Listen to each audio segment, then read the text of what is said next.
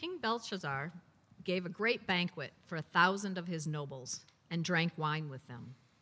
While Belshazzar was drinking his wine, he gave orders to bring in the gold and silver goblets that Nebuchadnezzar, his father, had taken from the temple in Jerusalem, so that the king and his nobles, his wives, and his concubines might drink from them. So they brought in the gold goblets that had been taken from the temple of God in Jerusalem, and the king and his nobles, his wives, and his concubines drank from them. As they drank the wine, they praised the gods of silver and gold, of bronze, iron, wood, and stone. Suddenly, the fingers of a human hand appeared and wrote on the plaster of the wall near the lampstand in the royal palace. The king watched the hand as it wrote. His face turned pale, and he was so frightened that his legs became weak and his knees were knocking. The king summoned the enchanters, astrologers, and diviners. Then he said to these wise men of Babylon, "Whoever reads this writing and tells me what it means will be clothed in purple and have a gold chain placed around his neck, and he will be made the third highest ruler in the kingdom."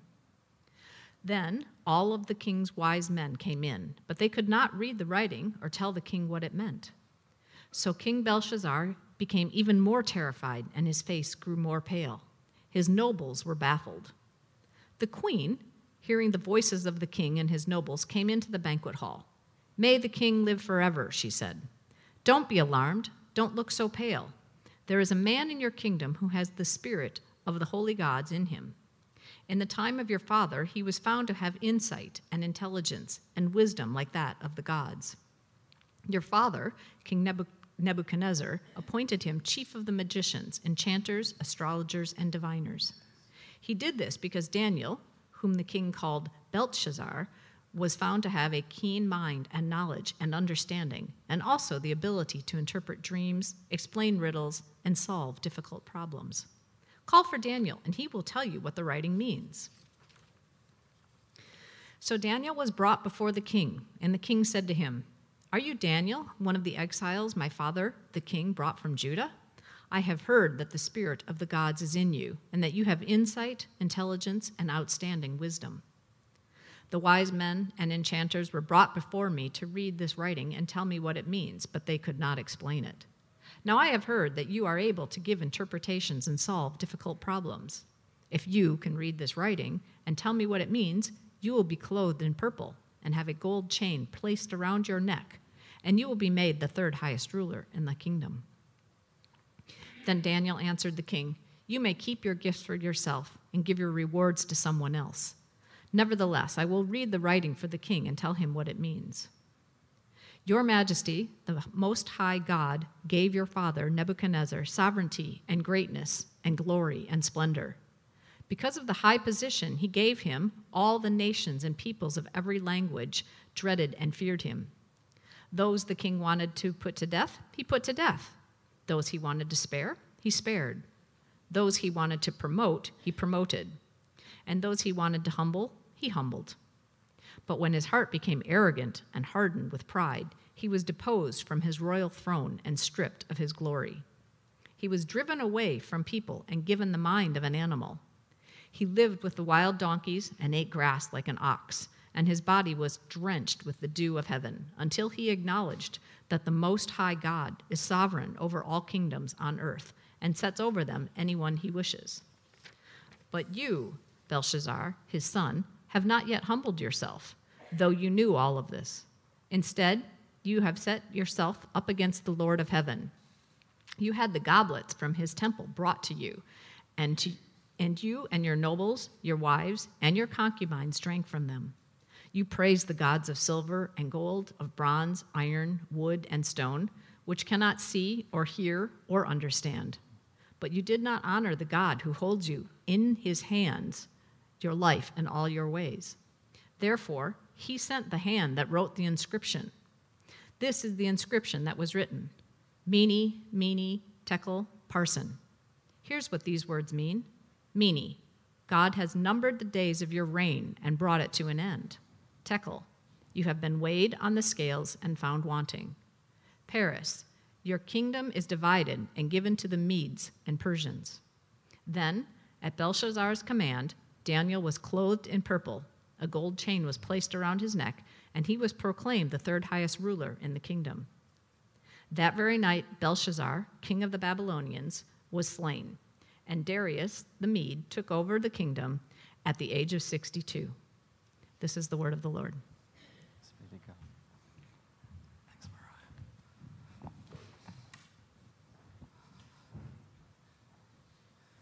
Let's pray.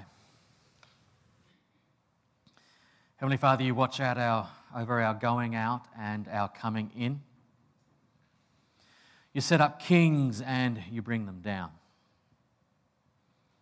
Loving Lord, you are ruler of all, you are sovereign, and so this morning we declare you are sovereign over our lives. So we invite you to come in and speak to us now as we study your word.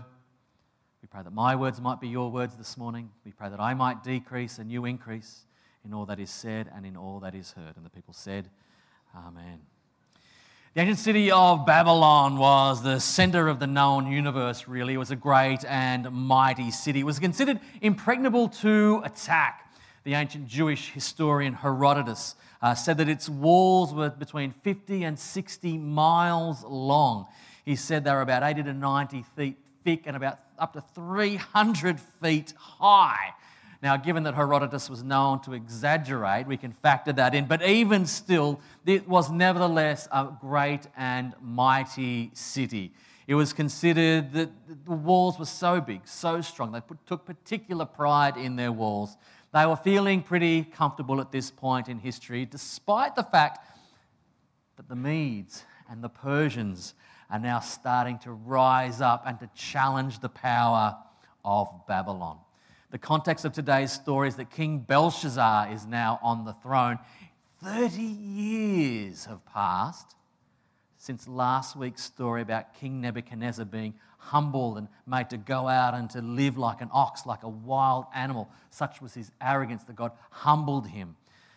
So there is a new king on the throne. And not only that, the text says that Belshazzar is Nebuchadnezzar's son, but really that's the ancient's way of saying that he was his descendant. There'd been several kings in between those two mighty kings. And that's the first little lesson for us here this morning. Even the silence of Scripture, I think there's a little message for us. Daniel's message over and over and over again is kingdoms will come and go, empires will come and go, but God is sovereign. He keeps hitting that message time and time again. So the historians tell us, you know what? Between Nebuchadnezzar and Belshazzar, there was about 4 different kings that had come and gone. Daniel doesn't even mention them. They're not even worthy of a mention. Even a great mighty king and emperor, the most important person in the world, doesn't even get a mention. What's going to be your legacy? When you think into the future, what are you going to leave behind? And most of us here, I don't think, are going to end up being kings or queens. So what mark are we going to leave on history? The reality is, of course, some of us may get a bit of a paragraph in a history book here or there, but ultimately, what are our lives really going to mean? When I'm asked to preside at a funeral, to have the great honour of a family asking me to preside at a funeral of a loved one, if they are a particularly strong Christian family and the person we're giving thanks for was particularly strong in their faith and I knew them and I have a little bit of license, I will sometimes go quite hard at a funeral and they ask me to proclaim the good news of Jesus. And I will say things like, in 100 years' time, who's going to care about the stuff that you're worried about now? Even just 100 years' time. All new humans. None of us are going to be here in 100 years' time. A fresh new batch of humans every 100 years. So what's it all going to matter? What does it all mean? How are you going to make your life eternally significant if even Babylonian emperors don't even rate a mention? I think, friends, there's another way of finding eternal significance and purpose, isn't there, than being found in ancient history books. That's the first little lesson here. 30 years have gone. New king is on the throne, and King Belshazzar is quite arrogant. He hasn't learnt the lesson of his grandfather, actually his grandfather Nebuchadnezzar. He's just as arrogant, just as proud, just as haughty, and so he decides that even though the Medes and the Persians are bearing down on his empire, the wars are already raging. They're constantly at war with these Medes and these Persians. Babylon's been the power for about 100 years, but here come the next empire about to roll in. He says, forget that, I'm going to show my might and power by throwing the biggest party you've ever seen. 1,000 of the beautiful people, the king, the nobles, all of his wives and his concubines together in the same room, having a huge party. The scholars suggest that maybe Belshazzar was trying to prove himself, that I know about what happened to grandfather, but I am not going to allow myself to be overthrown and defeated. He was trying to show that he was mighty and powerful by throwing this huge big banquet. And not only that, in his pride, he went and got all of the objects from the temple in Jerusalem. Remember, Nebuchadnezzar had carted off God's people in the year about 586, 587 BC. That happened decades ago. He went through a party and got all of the goblets and was drinking out of them. Belshazzar is mocking the God of Daniel. He's mocking the God of Abraham and Isaac and Jacob. He's mocking God, saying, this is what I think of you. I've defeated your kingdom. I've sacked your temple. I've defeated your people. And now I'm drinking from your golden goblets. And who are they toasting? These false gods, these pagan gods, these gods of gold and silver and bronze and wood, these deaf and dumb idols. So his pride leads to sacrilege, leads to out and out idolatry. Still the same today. The beautiful people still will gather for their fancy dinner parties and ignore God. Think that they are the source of their own power and might and majesty. You still read about the society pages in the paper, don't you? All the beautiful people who gather together. You still read about it today. Aussies, modern Aussies, gathering together this morning out in the cafes, ignoring God, not realizing that He gives them their very breath. That's when things get really interesting. They're there partying, they're toasting these false gods, this idolatry, and what appears to be a human finger, a human hand appears and starts writing on the wall. Now, Belshazzar is terrified. I think I would be too. When you look down through Scripture, whenever there's any sort of supernatural event, an angelic appearance, the first thing the angels always have to say is, don't be afraid.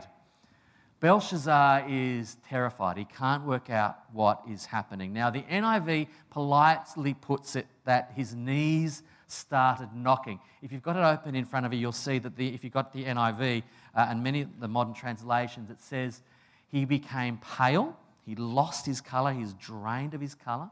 He was terrified and his knees started knocking. Now that's a polite way of saying what a more literal translation of the text actually means. It actually says that he lost control of his joints, of his lower joints, right? He's actually saying the joints of his loins were loosened. So let you work out what that really means. King Belshazzar, the mighty king, who's thrown a lavish party for 1,000 of his best mates, of the highest and the mightiest, the prettiest and the best, he's literally a mess. Such is his fear about what has about to happen. It must have been incredibly humbling for him at this point. He doesn't seem too worried. He calls in, however, his astrology. He says, please work this out. All the ancient Babylonian ghostbusters, here they are again, the astrologers and the diviners. They're called in. Please try to explain it. Of course, they can't. And we're told then that he gets even more scared. He gets even more pale. He's even more terrified at this point. And then enter the one person in this story who seems to have a little bit of sense, and that's the queen. Probably the queen mother, the scholars think, because she remembers Daniel. Daniel, by this stage, is an old man. Remember, he's probably been the equivalent of prime minister, but he hasn't been at this party, and that tells us something as well. Daniel was greatly honoured. He was promoted to effectively be what we might call a premier or or a prime minister perhaps, but he's not at this gathering. So Daniel, although he was well respected, didn't take part. Remember, he resolved not to defile himself. So he's still setting some boundaries, which is important to note. He wasn't actually at this great feast. He calls him in, gets Daniel in. The queen recommends Daniel, says, look, there's someone in your kingdom. And there's an interesting quote that how she describes him, by the way. She says, there is a man in your kingdom who has the spirit of the holy gods in him. In the time of your father, grandfather, he was found to have insight and intelligence and wisdom like that of the gods. The way Daniel is described is in terms of light and understanding and knowledge and wisdom and the ability to solve problems. Friends, these are messianic terms. If you look at Isaiah 11, for example, they all line up. Friends, the Old Testament is always pointing us towards Jesus. Daniel here is sort of a prototype of the Messiah. The Old Testament is always wanting to draw us closer to Jesus, to cast our eyes to Jesus. I read a wonderful description this week that the Old Testament is a little bit like the swaddling clothes that present Jesus to us. When you read the Old Testament, I remember the first time I did it, I was amazed. That's Jesus. That's clearly describing Jesus. The Old Testament paves the way, draws us in to the coming Messiah. So Daniel here is a bit of a prototype, a bit of a precursor to Jesus, to the Messiah. Still arrogant though, even though he's a bit of literally a mess, King Belshazzar says, look, if you can solve this, Daniel, I'll give you great riches, you have a gold chain, a bit of bling, a purple robe. Daniel says, King, keep your fancy bling. Keep it all, that's not important to me. But I am going to tell you what this means. He goes on and explains to the king. He gives him a bit of a history lesson first. He tells him, reminds him about what happened to his grandfather, King Nebuchadnezzar, that we heard about last week. He said, this is what happened to your grandfather because he was proud and haughty, and this is what happened. He had to go and live like an ox, out in the paddock, out in the fields, dew falling on him.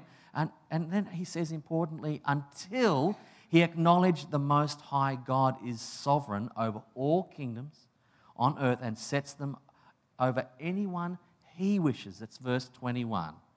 So Daniel gives him a history lesson first. I'm going to tell you what this means, King, but first know this. Here's what happened to your grandfather until he cast his eyes towards heaven and acknowledged that God is king, God is sovereign. But he goes on and he smashes Belshazzar. Daniel's being quite bold at this point in time.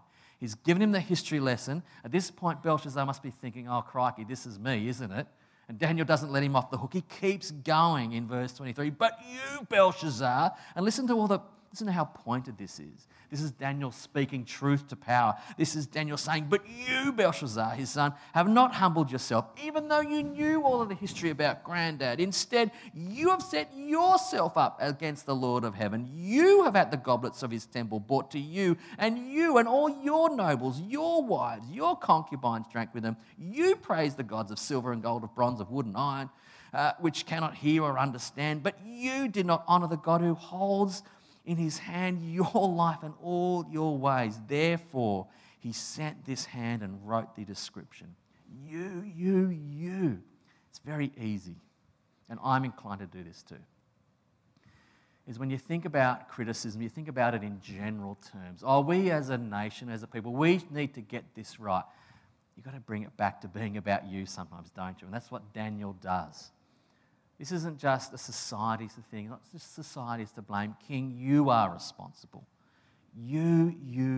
It's the same still today. We make it all about ourselves. It's not all about you. Stop making it all about you. So Daniel was courageously speaking the truth. He says, you're without excuse. You knew all of this and you did it anyway. Romans 1 tells us that all men are without excuse. One of my favorite Bible verses is Ecclesiastes chapter 3, verse 11, that God has set eternity in the human heart. It doesn't matter who you are, we all have a sense that there's something more. We have a sense of eternity within us. We are without excuse. We can look at the wonders of creation and know that there is more to this life. He goes on to explain what these three little words actually mean. many tekel and Perez, basically meaning, King, you are done. You've been weighed and found wanting. Your kingdom is divided. It's not going to end well for you. The king is impressed, tries to heap all these gifts upon Daniel, still acting quite arrogantly. Really what's happening here is trying to bribe God, isn't he? He doesn't repent or do anything like that. He thinks he can buy God off.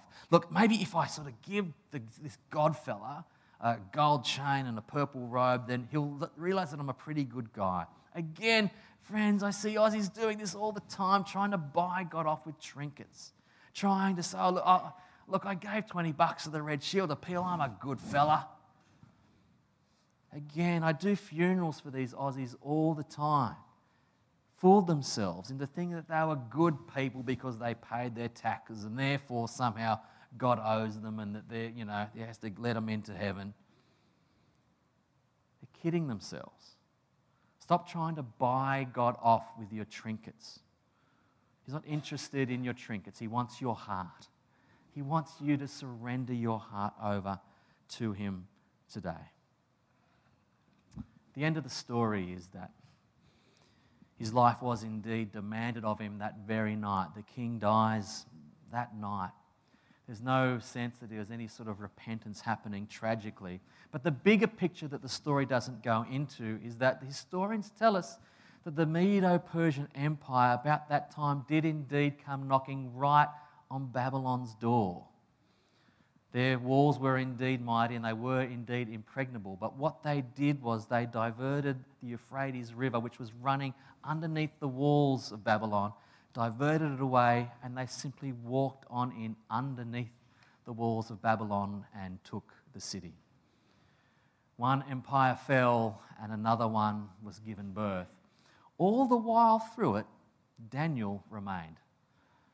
Daniel remained to serve yet another king as the Babylonian Empire gave way to the Medo-Persian Empire. Next week we're hearing about Daniel's most famous or infamous episode under King Darius, a Persian king. Kings come and go. Human beings come and go. But God's purposes remain. They will outlive you and I. They'll outlive this modern Australian state. And let's ask ourselves, is the writing on the wall for Australia? What do we need to hear? But more importantly, what do you and I need to hear? Let's heed this message from Daniel here, this warning to this great king. What do we personally, what does Pete Chapman need to hear today? Where do I need to repent and step off my own throne and acknowledge God as my Lord and as my King? The bad news for Belshazzar and indeed for all of us is that we will all one day be weighed. We will all one day be measured and found wanting. We all, like sheep, have turned astray. Each of us have turned to our own way. The good news in Jesus Christ is that he has paid the price for us all through his atoning death on the cross. Jesus has provided us with a path so that even though the scales will not be favourable to us on that day, because of what Jesus Christ has done for us, we are washed whiter than the snow. So we will one day be weighed and found wanting. But if you are in Christ, friend, hear this good news. If you're in Christ, you will hear these words. Well done, good and faithful servant. You are fearfully and wonderfully made. I love you no matter what. All of the stuff that was hurtful, all the stuff that was divisive, it's been dealt with once and for all at the cross of Christ. My Son has taken it all upon himself and exchanged it for his righteousness. You are washed clean, whiter than the snow. You are eternally mine. Come and take your place in your eternal dwelling place at my side. Won't that be wonderful news to hear on that day, friend? Let's pray. Heavenly Father, help us to heed this word of warning.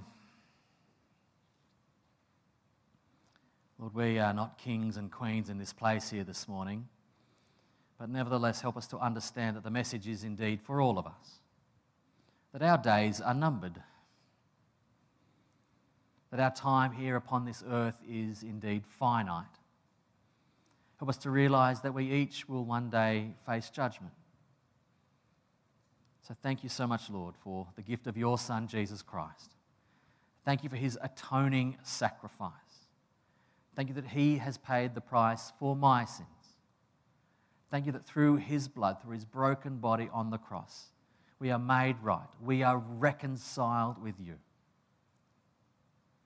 Please help us to make the decision this day to surrender our lives to you, the eternal God. Help us to live not for the things of this world, but help us to live for eternity. You've placed it in our hearts, Lord. May each of us grab hold of eternity, grasp it, own it for ourselves through faith in your Son, Jesus Christ. In his name we pray. Amen.